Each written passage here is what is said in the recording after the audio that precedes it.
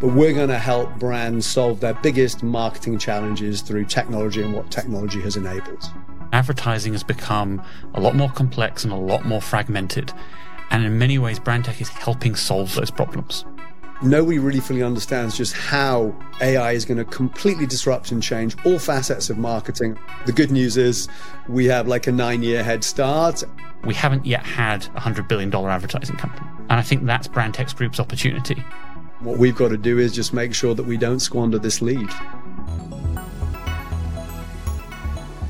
Hello and welcome to Invest in Progress, brought to you by Scottish Mortgage.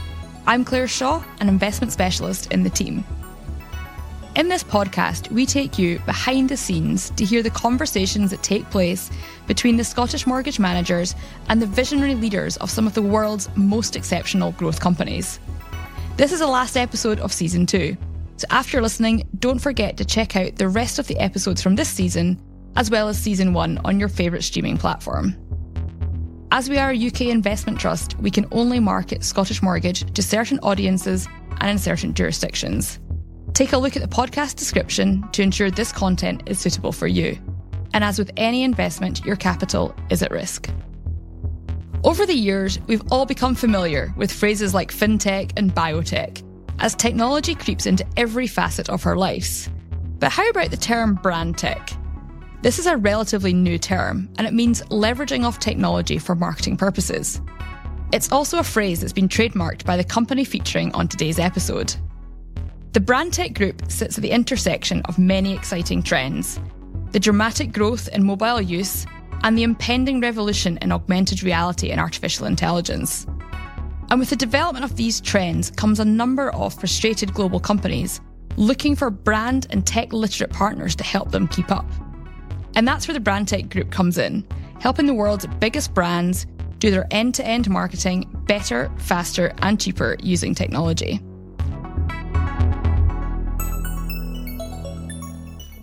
Before we welcome founder David Jones onto the podcast, I'm here with Scottish Mortgage Manager Lawrence Burns. So Lawrence, the Brandtech Group is providing digital marketing services to global brands. And to some, that may sound quite vague or hard to conceptualise. So in very simple terms, what is the value proposition for customers of Brandtech? I think if you take a step back and look at the challenge brands are having today, it is that advertising has become a lot more complex and a lot more fragmented. And in many ways, Brandtech is helping solve for those problems. We're not all watching the same handful of television channels where you can buy a 30-second advert or a spread in a magazine. The ways of reaching consumers have become more fragmented and complex because of technology. You have a range of different social media platforms, different ways you can advertise on those platforms with text, banners, videos, adverts. You're using algorithms to adapt those advertisements in real time, to personalize those adverts. You're having to connect with influencers around the world, working with them on TikTok and Instagram. You're even having virtual interactions through gaming and in virtual worlds like Roblox. And so put simply, Brandtech's proposition, in my view, is to say to brands, we can help you simplify and leverage the benefits of technology to sort of do marketing. And this will be one of David Jones's phrases that I'm sure he'll use: cheaper, faster, and better. And that, I think, is what they're offering brands as a partner to deal with the complexities of technology. And Lawrence, when I think about advertising, I'm always inclined to think about annoying, irrelevant adverts that kind of pop up and interrupt whatever I'm doing. However, as you say, ads are becoming increasingly sophisticated, targeted, and more immersive. And our guest today, David Jones, has arguably been a pioneer in that shift in strategy. So I'd just be interesting to get your take on that kind of old world advertising strategy and tactics versus a new world, and David's sort of role in sort of that kind of transformation, if you like. One of the promises of using technology really well of advertising is that you move from advertising being a tax on the consumer experience to it being some form of or mix of utility, service, and entertainment. And that, I think, is possible with some of the new developments we're seeing in technology. And I think why David Jones is because he brings an interesting combination of two things. The first is he is in many ways an industry insider. He was a CEO of one of the large traditional advertising agency companies. So he has a wealth of experience. He has an incredible range of networks and existing contacts. And he's done the unusual thing of leaving what is quite a comfy position behind and going and becoming an entrepreneur and starting something from scratch. And I think he has that entrepreneurial mindset, and he has a view, and has had a view since we first met him many, many years ago, of how advertising is changing and how it needs to be different. And I think it's quite unusual when you look at some of the new companies that have come in different industries to have someone that has that level of industry experience, yet is trying to do things very, very differently and has a view that actually the future looks much different from the past. And that combination is unusual, and I think helps him navigate that industry particularly well. Perfect. Thanks, Lawrence. Well, with that, I will now hand over to yourself and David, and we will catch up at the end. So, David, I want to start by saying thank you so much for joining us on this podcast. We really appreciate your time. It's my pleasure, Lawrence. Good to be here from a snowy New York. Well, envious. It's been a long time since I've had a snow anywhere near Christmas, so there's always a plus side to it. I wanted to just begin because, as fascinating as Brandtech is as a company and what it's doing and how it's changing the world of advertising, it'd be great for our listeners just to get a feel for, in your own words, explaining what Brandtech does and how it's changing advertising, just to set the scene for us. Yeah, so look, simplistically, we're the world's #1 digital-only marketing group. We're also the world's leading generative AI marketing group. Today, we're 7,000 people. We work with 8 of the world's top 10 global advertisers, 49 of the top 100. We were named by Fast Company as one of the world's most innovative companies. But in essence, what we do is we help the world's biggest global brands do their marketing better, faster, and cheaper using technology. We help them connect content, data, and media using technology. And obviously, I can unpack all of that, but that's kind of a headline. And maybe in a nutshell, if I'm a brand today, why am I going to Brandtech? What problem are you solving for me in the 21st century? So look, I created the company in June 2015, as you know, because you were one of our founding investors. And, back then, the big challenge brands were facing is they'd sort of, the mobile phone had arrived. It had totally disrupted all marketing. You went from a world where, brands had made 3 or 4 TV commercials to a world where suddenly they needed hundreds of thousands of assets for all the different digital and social channels. You went from a world where you had to get that content from expensive advertising agency creatives to a world of the creator economy with everyone able to create content. You went from a world where you had a real lack of data to enormous supply of data and ability to connect that to content to make marketing perform better. And finally, people were transacting and shopping more and more online. And my clients were saying to me, look, David, we need help.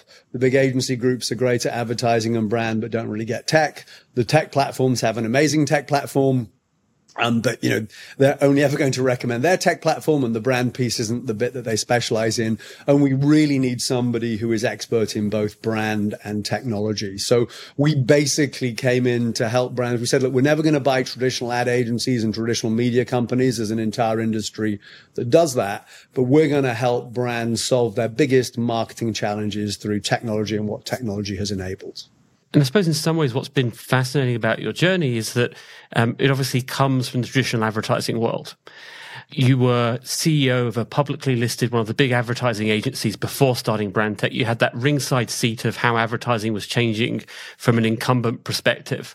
It'd be just interesting to understand how that role informed what you wanted to do differently and informed in many ways what you've gone on to build. Yeah, so look, it gave me a great understanding of branding, of global brands, of what global brands needed. And I'd started my career at the holding company I was at, Havas, launching Australia's first ever digital agency back in 1998. And so I'd also seen the enormous speed of disruption that the internet had brought to marketing. And I just believed that it was going to be easier for me to solve my clients' problems building something from scratch rather than changing something that was legacy. I mean, it's always very hard changing legacy businesses. And so I said, look, we're not going to focus on the bit that ad agencies and holding companies do very well. We're going to acquire high growth, highly disruptive companies that solve our clients' biggest pain points. So, there were things like in-housing. We bought Oliver, the only company in the world that builds in-house content studios for brands. Another big pain point was influencer marketing. We bought collectively one of the world's top 3 global influencer marketing companies. Another big pain point, social media and gaming. We bought Gravity Road, TikTok's digital agency.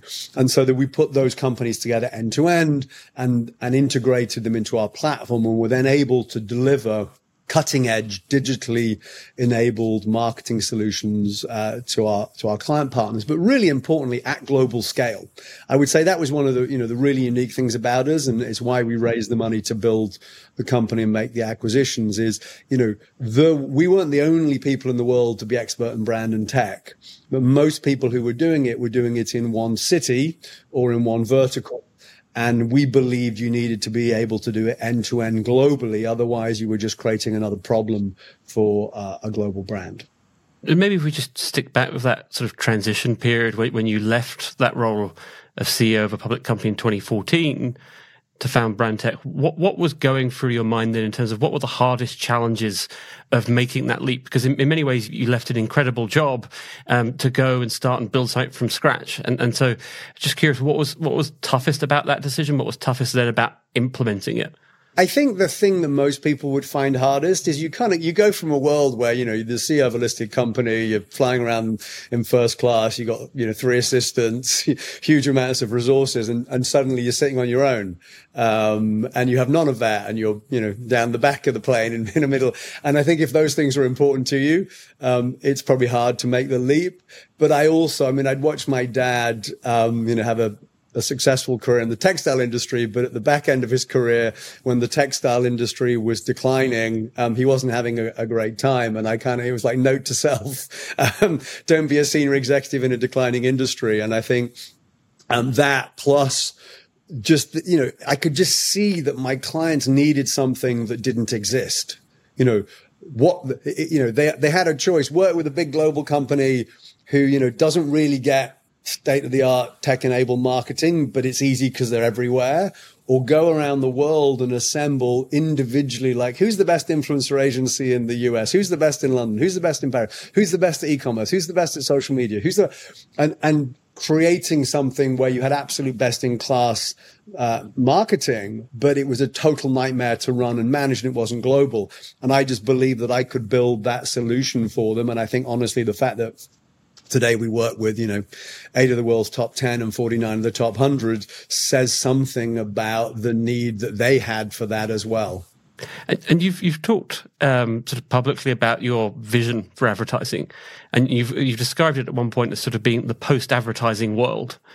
It might be helpful for our audience to understand a bit about that vision for more detailed what advertising looks like as we continue to see the impact of technology, as you're alluding to, and really the increasing complexity and the ability for everyone to be able to create content.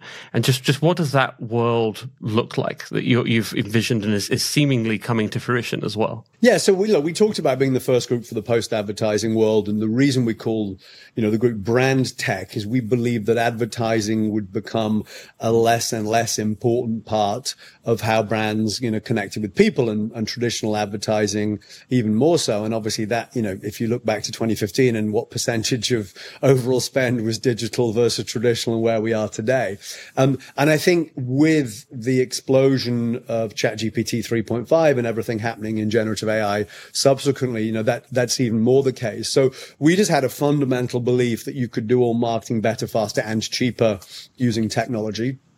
And that was why, I built the company and what we set out to build, and generative AI has put that on steroids. I mean, it's pretty incredible what you can do today. And, and this technology is only going to get better and better if you look at the progress it's made in the last 12 months, and similarly to your point about complexity. I mean, there was a time where we were, it was relatively straightforward. You'd make a few TV commercials, a bit of press and posters, and then the internet came along, had to do some banners. I mean, literally today you're creating hundreds of thousands of, brands have millions of assets live in market.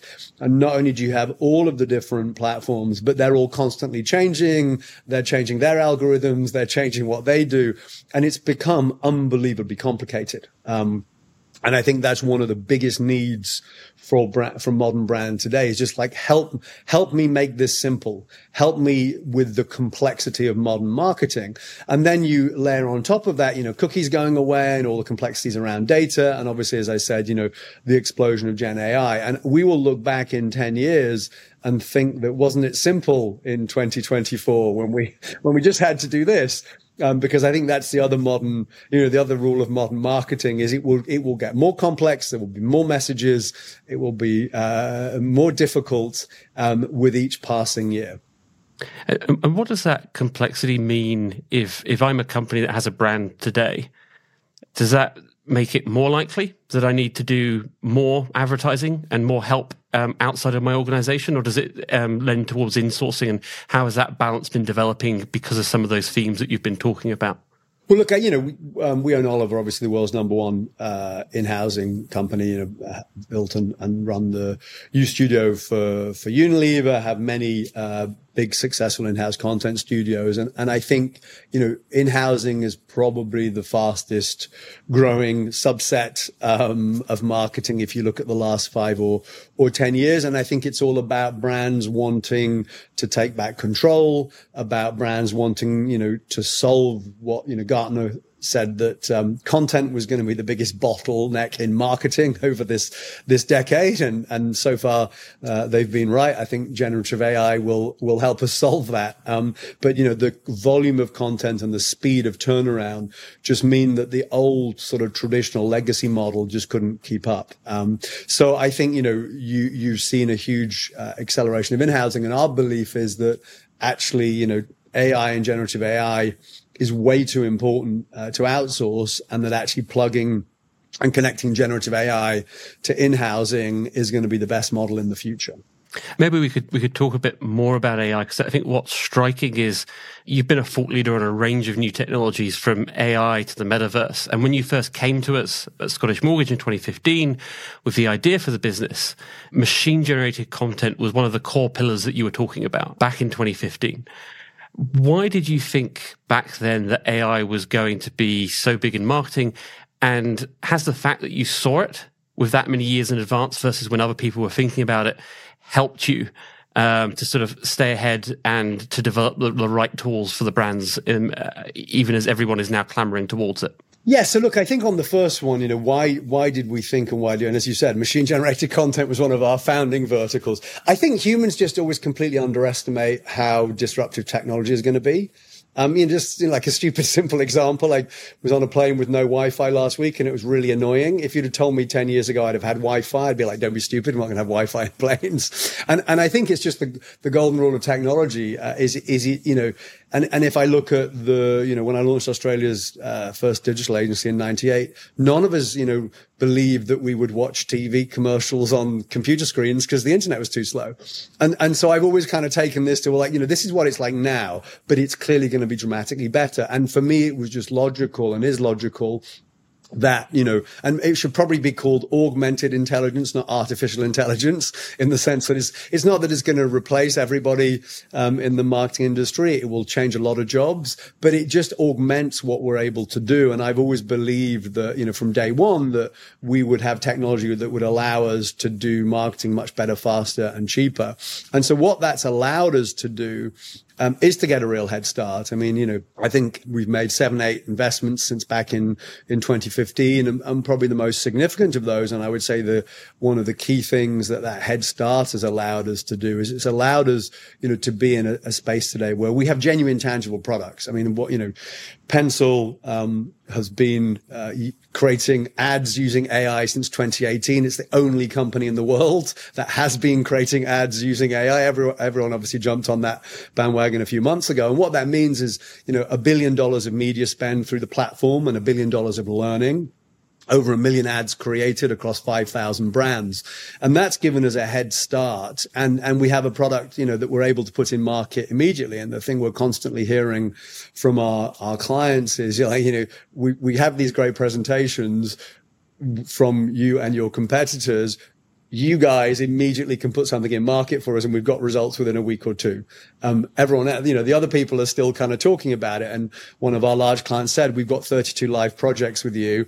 And we haven't done anything with anyone else yet. So it's given us that head start. Obviously, the slightly annoying thing is everybody now has been doing generative AI for a decade, honestly. But I think you do a quick Google search and you'll find the vast majority of them haven't been. And we talked obviously back in 2015. And in fact, I think one of the big trade publications sort of said, will the Brandtech Group, replace and put traditional agencies out of business because of their belief in machine generated content? And back in 2019, I did an interview with Forbes where I sort of said, look, I think nobody really fully understands just how AI is going to completely disrupt and change all facets of marketing. And I talked about the kind of intelligence economy, and it's exactly what's playing through now. So I would say the annoying thing is that, everybody has now discovered this, but the good news is we have like a 9-year head start, and we're seeing enormous growth and traction with generative AI. So when I think about Scottish Mortgage, we'd had investments related to AI. I mean, in NVIDIA going back to 2016, we'd talked to thought leaders, including yourselves, that had told us that this was an area we should be trying to learn quite a lot about. But at least for us, our perspective has been that certainly since the release of ChatGPT and what you've seen from generative AI, probably the pace of progress has gone even faster than we would have thought. And so I suppose just curious, if you go back to that original model, how has the pace surprised you at all that you've seen? Has it been as you would expect? Has it been faster? Has it been slower? Look, I mean, I think the sort of explosion of ChatGPT 3.5 in, October, November 22 was a real tipping point. And I think, look, there was lots of talk about Web3, NFTs, et cetera. I think, one of the big learnings, and obviously blockchain hasn't gone away, and it may well come back to surprise us all. But I think one of the big learnings was ease of use. Anyone could go on ChatGPT 3.5 at the time, put something in and it came back and it was instantaneous. You needed no and I think that's what just ignited the mass usage. And obviously that kicked the sort of snowball off. And when you have every single one of the world's biggest tech platforms obsessively trying to create something and improve something, the snowball effect that has on the world is just enormous. And so I think, it's not a surprise in the fact that it happened, because I think we've always believed this was going to happen, that exactly when it happened. But, yesterday, Microsoft went past Apple as the world's most valuable company in the world. And that's all on the back of generative AI and AI. And, 5 years ago, most people probably wouldn't have predicted that. And, we really are still at the start of something. I mean, we haven't even started to see the disruption that this is going to bring, not just to marketing and business, but to the world. And I think that in itself becomes the interesting thing, which is the pace at which some of these tools continue to get better. So that trying to think out on a long time scale. So, you were talking about machine generated content in 2015, but in 2024, trying to think out 5 or 10 years ahead, those tools are going to get better and more powerful. Those machine generated adverts are going to get even more effective.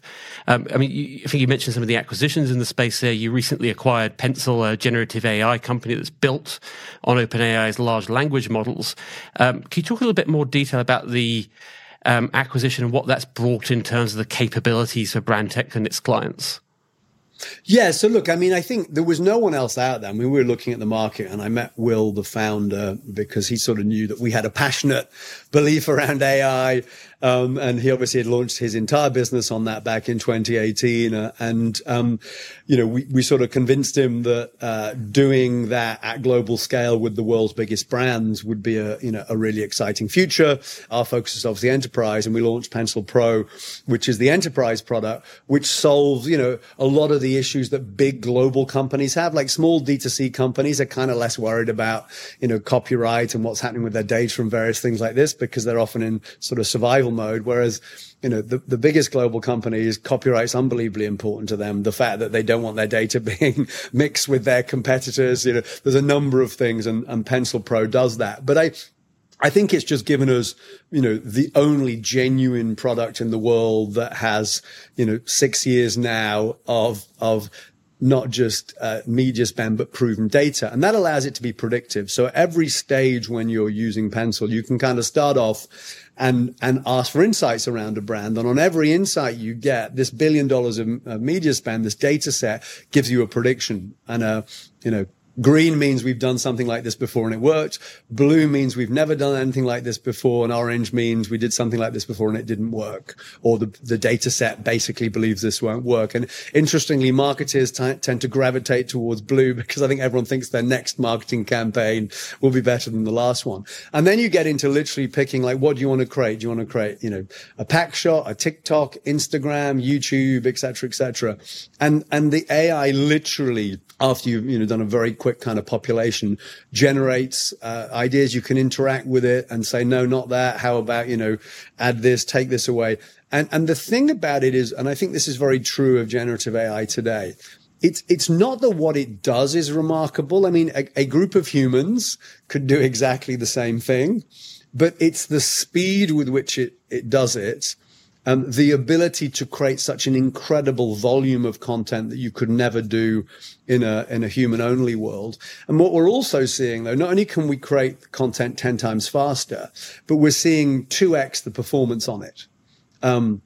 Which I think, it's better. And obviously it is cheaper, but, on one of our major clients, we're seeing 161% ROAS increases, return on ad spend on Instagram and TikTok. On another client, we're able to produce every piece of content between 1.5 and 10 times faster. And that's now, if you think where this is going to be in 12 months versus where it is today.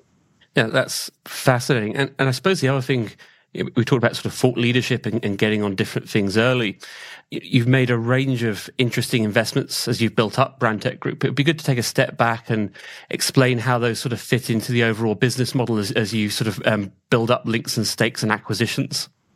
Sure. So look, we had a minority investment strategy. I mean, to be clear, the core part of what we do is obviously acquiring the 10 companies we've acquired and integrating them and scaling them globally. And that's our day jobs. But we always believe that investing in really interesting tech, would give us, expert knowledge, would give us a kind of a step up. So, for example, we were the first external investors in Niantic when they spun out of Google back in after summer 2015, and a year ahead of Pokemon Go, which obviously kind of defined AR. We invested in Pinterest 3 or 4 years ahead of their IPO. We were investors in Jiffy Cat 4 or 5 years before they sold to Snap. So we've always done this. And I think, our radar is like, what companies do we think our brand clients are going to want to spend their money with? And I think one of the reasons we've been pretty successful is, by definition, these companies have typically been able to do pretty well, because they are companies that brands want to spend a marketing dollar with, and we've got a fairly good radar for that. I think we've also seen from our clients that they've kind of gone, well, look, if you've invested in those guys, you clearly believe in them, so we should be looking at them. So as an investor, we've not just been obviously, cash, which is important, but we've been cash plus added value, being able to connect them into the world's biggest brands and advertisers. And specifically when it comes to AI, we invested early on in Automat, who did AI chatbots, in Elsie, who did AI media planning, in AI Foundation, who built AI mind twins, in Crossing Minds, who are doing AI data, in Creative X, who are doing AI control of content and measurement. And so it's been a core part of the business from day one, and I think it's also helped us understand today, if you're one of the world's biggest global brands, how should you be implementing AI? What do you need to be doing? How should you be setting this up for the future, where it's clearly going to be hugely disrupted? And I suppose there's two parts of that. Part one is spotting these really interesting companies early. It's about investing and partnering with Niantic even before Pokemon Go, for example, in the augmented reality field. And then I suppose the second one is getting them to want to partner and be invested by you. It'd be interesting exploring both of those, and presumably that's a very different proposition, particularly the second one, if you're a large advertising agency, both in the speed that you would move, but also in the attractiveness of partnership versus someone like yourself. Yeah, I mean, I think, Pinterest, from opportunity to the check having been written, it was 5 days.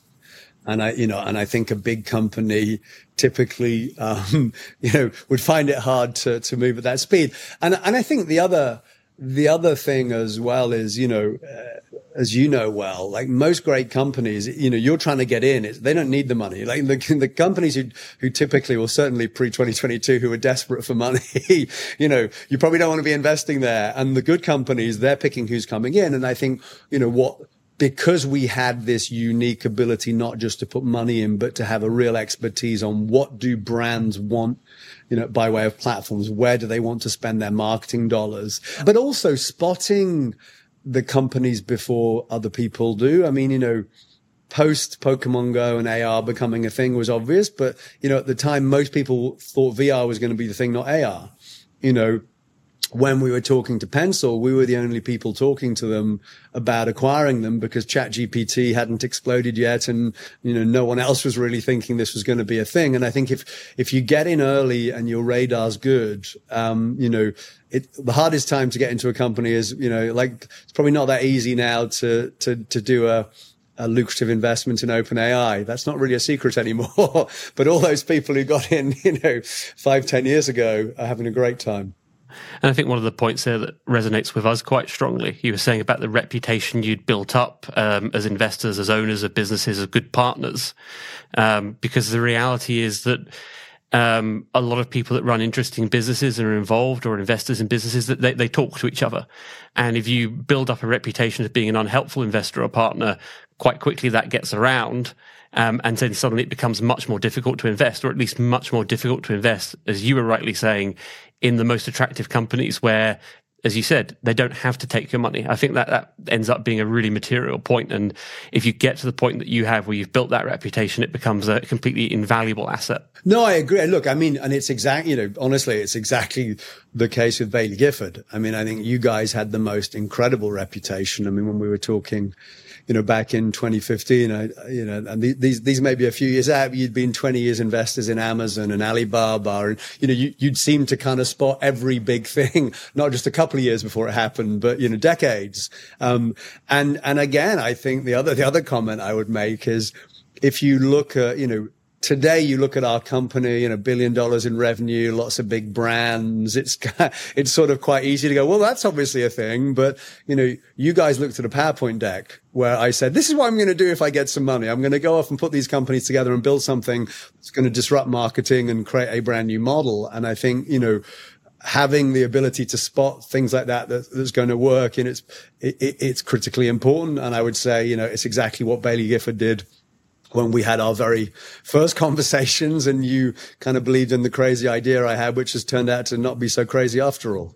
Yeah, that's all credit to you and your team and what you've built. It's been fascinating to see it scale so well. I mean, I think as we're on sort of the big areas that you've been interested in, it would feel wrong not to talk about the metaverse. And again, that's an area where I think you've in some ways been a thought leader. There's been some very interesting blog posts you've written on it. And we've talked. I think we've met up last time in Edinburgh about Scottish Mortgage being invested in Roblox as sort of one element or version of the metaverse.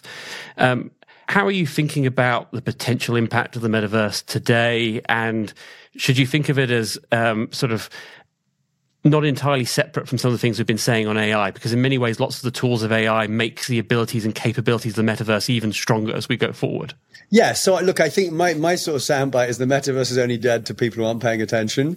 And I think one of the things that happened again, like humans bundled together, like metaverse, Web3, NFTs, blockchain, Bitcoin, and obviously I think two very different things. And a lot of the issues around NFTs and Web3 came out of the unbelievable complexity and just the lack of ease of use.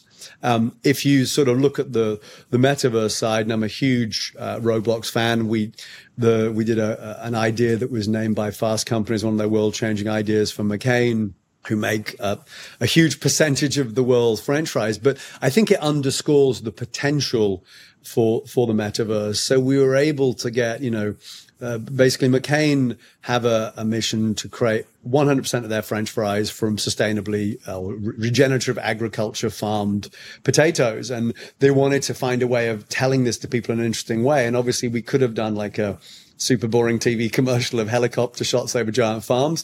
But we created on Roblox the farms of the future. We allowed people to come in to farm, to make fries, et cetera, over 30 million people came and visited. They were spending 15 minutes learning about regenerative agriculture.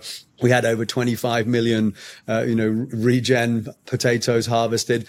And it was just a way of getting a communication to people that you could never have done through a traditional TV commercial. And I think you're seeing a number of really successful experiences on not just on Roblox. I mean, I think the CEO of Fortnite who sort of invited the 700 million people who are daily playing across all of these platforms. And I think, today over 3 billion people are gaming. It's hugely growing. The metaverse is going from strength to strength. I'm personally not convinced that in the short term, we're ever going to get to a world where everyone wants to sit wearing headsets. And again, we get back into the blur between Web3 and metaverse. But I think particularly if you look at some of the case studies on Roblox, some of the things going on around Fortnite, Minecraft. I mean, I think there's some really, really interesting stuff in and around the gaming space and metaverse. But I think the big learning as well is almost metaverse is a vertical in the way that e-commerce is a vertical and social media is a vertical, but generative AI is a horizontal.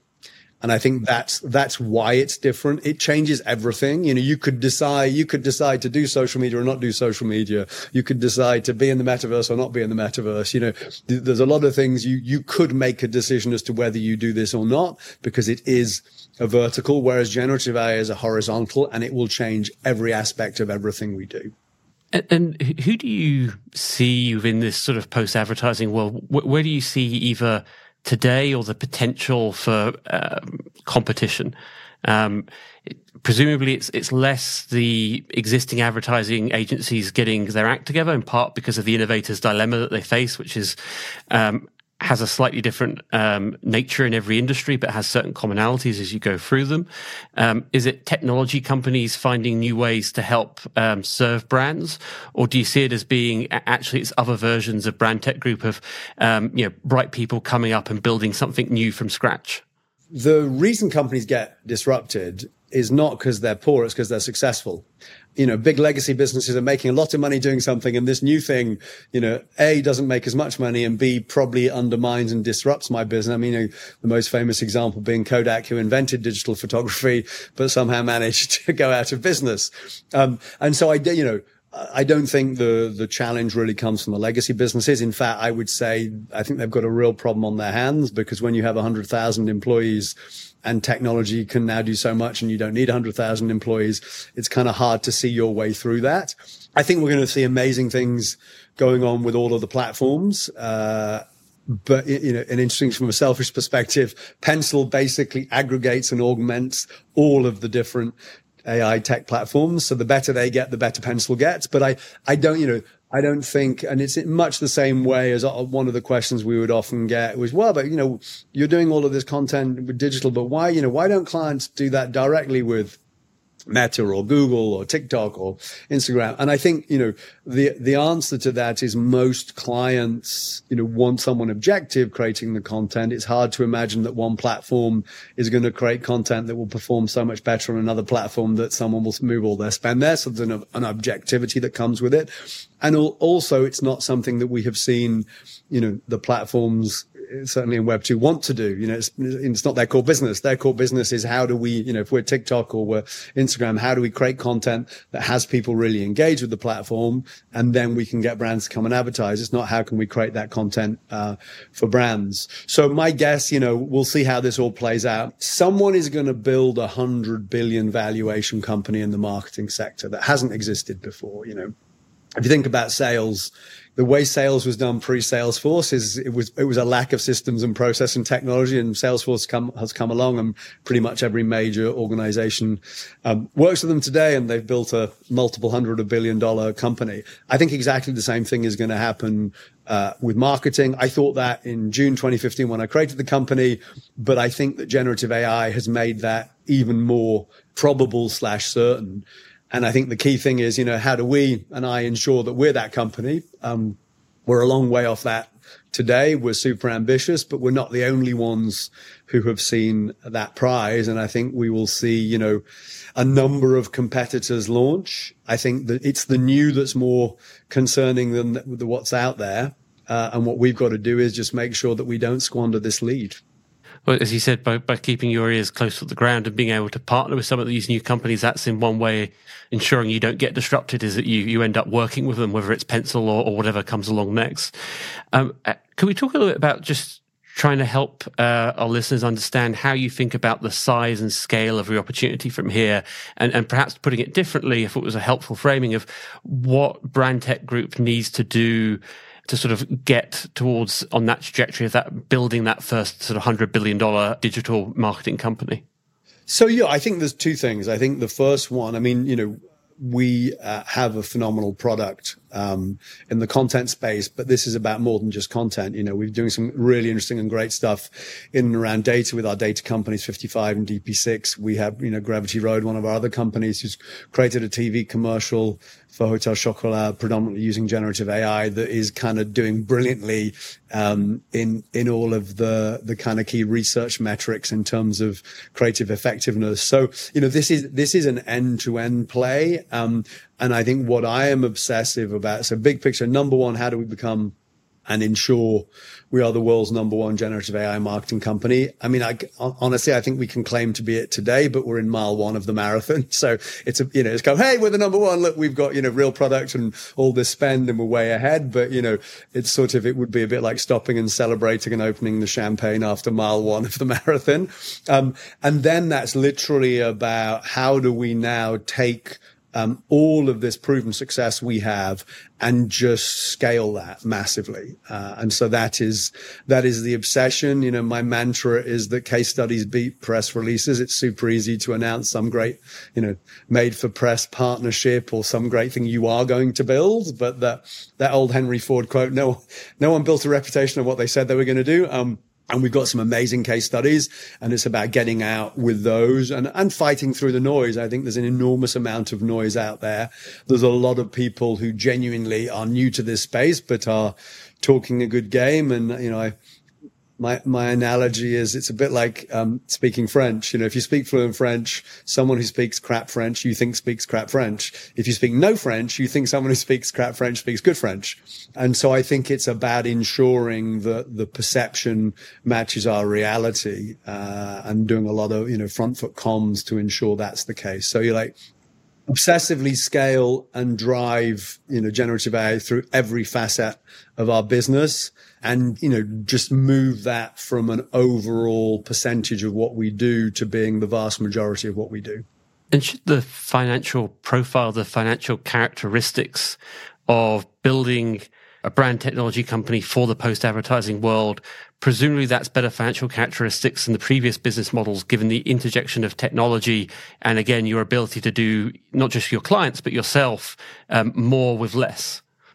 Yes, completely. The EBITDA profile of the generative AI marketing company is, better than the EBITDA profile of the digital marketing company. It goes without saying. We will be able to do, more for less. And by doing that, we'll be more profitable. So I think it's overall, it's great news. And is there an element as well, I suppose, from the viewer's perspective, the user, the consumer, that also where you get to is advertising that, because it's hyper-personalized, is more accurate, more relevant, less annoying, more engaging, and very different from the advertising of the last few decades, where a lot of the time it can be a nuisance, it's interrupting you, and it starts to become actually helpful? No, look, that's a great point. And I think, one of the other reasons we called the company Brandtech, is ad tech had just done some of the most annoying things that you could possibly do. Why would somebody possibly want to be followed around the internet by a pair of sneakers or trainers that they'd already bought? Not only is it dumb because they're the last person who's going to buy a second pair, but it's also really annoying. And I think, at a big picture level, people don't hate brands. What they don't want is messages from brands they're not interested in, or messages from brands talking to them in a way that's not relevant. Every single person has product categories and things they're passionate about. Every single person, has brands and ads and communications that they love. And I think, yeah, absolutely. We have the ability to get to what I call the perfect market, which is, brands are only communicating with people who either are users of their brand or want to be. If they're doing that, they're not wasting money. The platforms aren't annoying people by carrying messages which people don't want to see. And the customer is getting messages from brands that they're interested in and that know how to talk to them. And I think, we have every ability to get to that world, and generative AI technology will allow us, hopefully, to remove a lot of the incredibly annoying things that advertising has done historically. Great. Well, that does sound like a better world and a very different one. Thank you so much, David, for your time. Really appreciate it as always. It's been fascinating to hear through all that Brandtech Group is doing and how it's been both early and continuing to sort of drive and change the world of artificially generated marketing. So thank you so much for your time. It's a pleasure, Lawrence. Great to chat. So, Lawrence, that was a pretty diverse and eclectic range of topics covered in that conversation. Everything from Pokemon Go to creating experiences on roadblocks for McCain fries to the metaverse and AI. I think listeners will have found it very thought-provoking and interesting.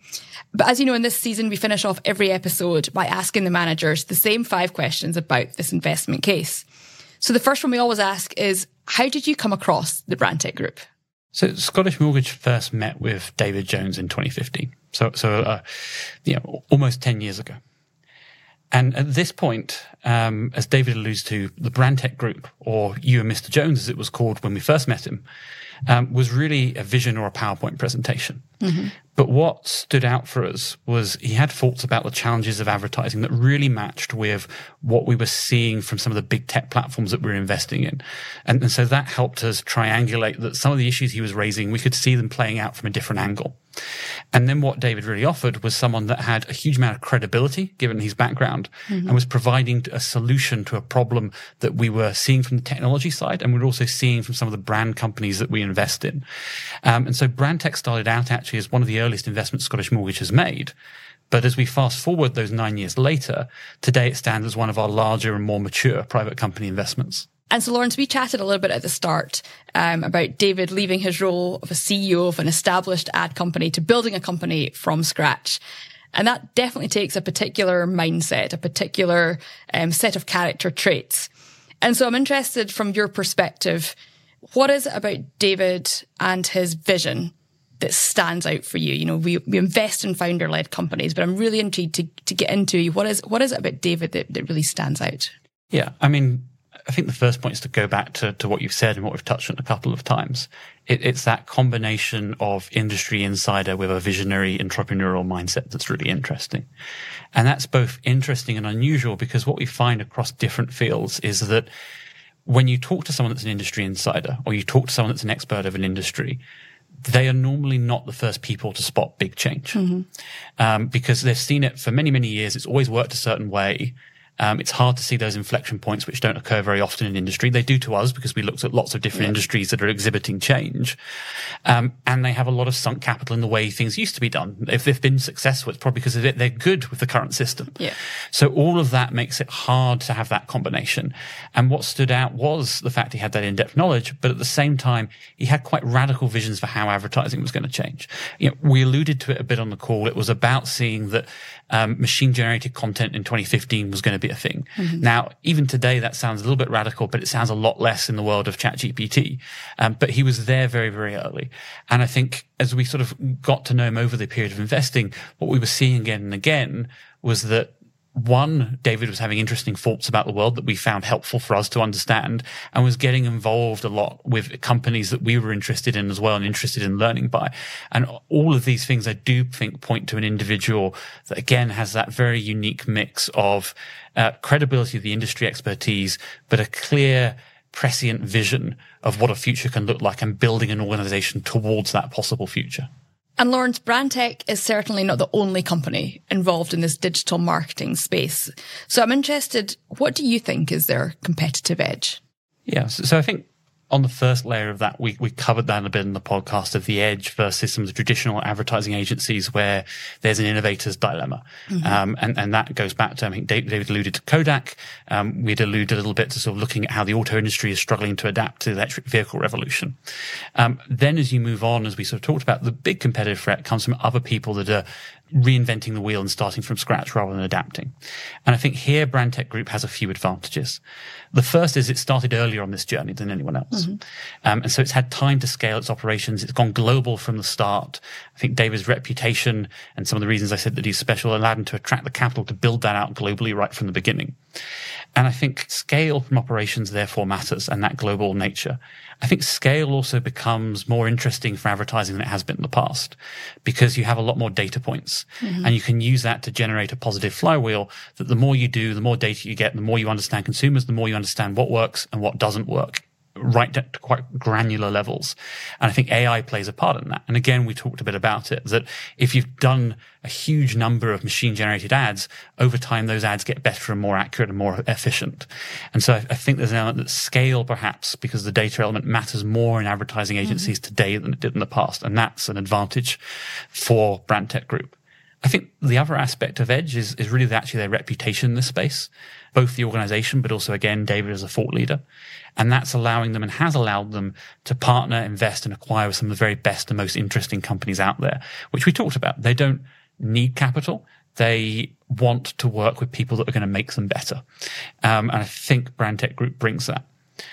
And that allows them to go out and plug in companies into their ecosystem, into their network, and make them better over time, to do that at a better rate and better valuations, effectively, in some ways, than competitors. So I don't think this is a sort of winner-takes-all market, but I think there's an interesting argument that possibly this is, one, what he touched on, a market that has better financial characteristics for the players that win than the previous generation, and two, that possibly that data element leads to a little bit more consolidation going forward. And Lawrence, David mentioned the enormous speed of disruption in this space. And in his words, I think he said, generative AI is going to change every aspect of what we do. So I guess I'm interested, how do you see this? Is this an opportunity, or is it a threat, or are there other potential threats that you see for Brandtech? And how do you think the company is placed to overcome some of those threats and challenges that might be on the horizon? I think in many ways, it's the threat and opportunity here are two sides of the same coin. Yeah. The opportunity is that technology is radically changing the advertising industry and people need help, and Brandtech can provide that help. The threat is that technology shift happens in a way that's not advantageous to you. It moves too fast and your model itself becomes obsolete. And I think when you talk about sort of the changes in generative AI, that's the threat for a lot of companies, that the rules of the game change and they can't adapt. So then what are the two things that I think give Brandtech Group good odds of dealing with that situation?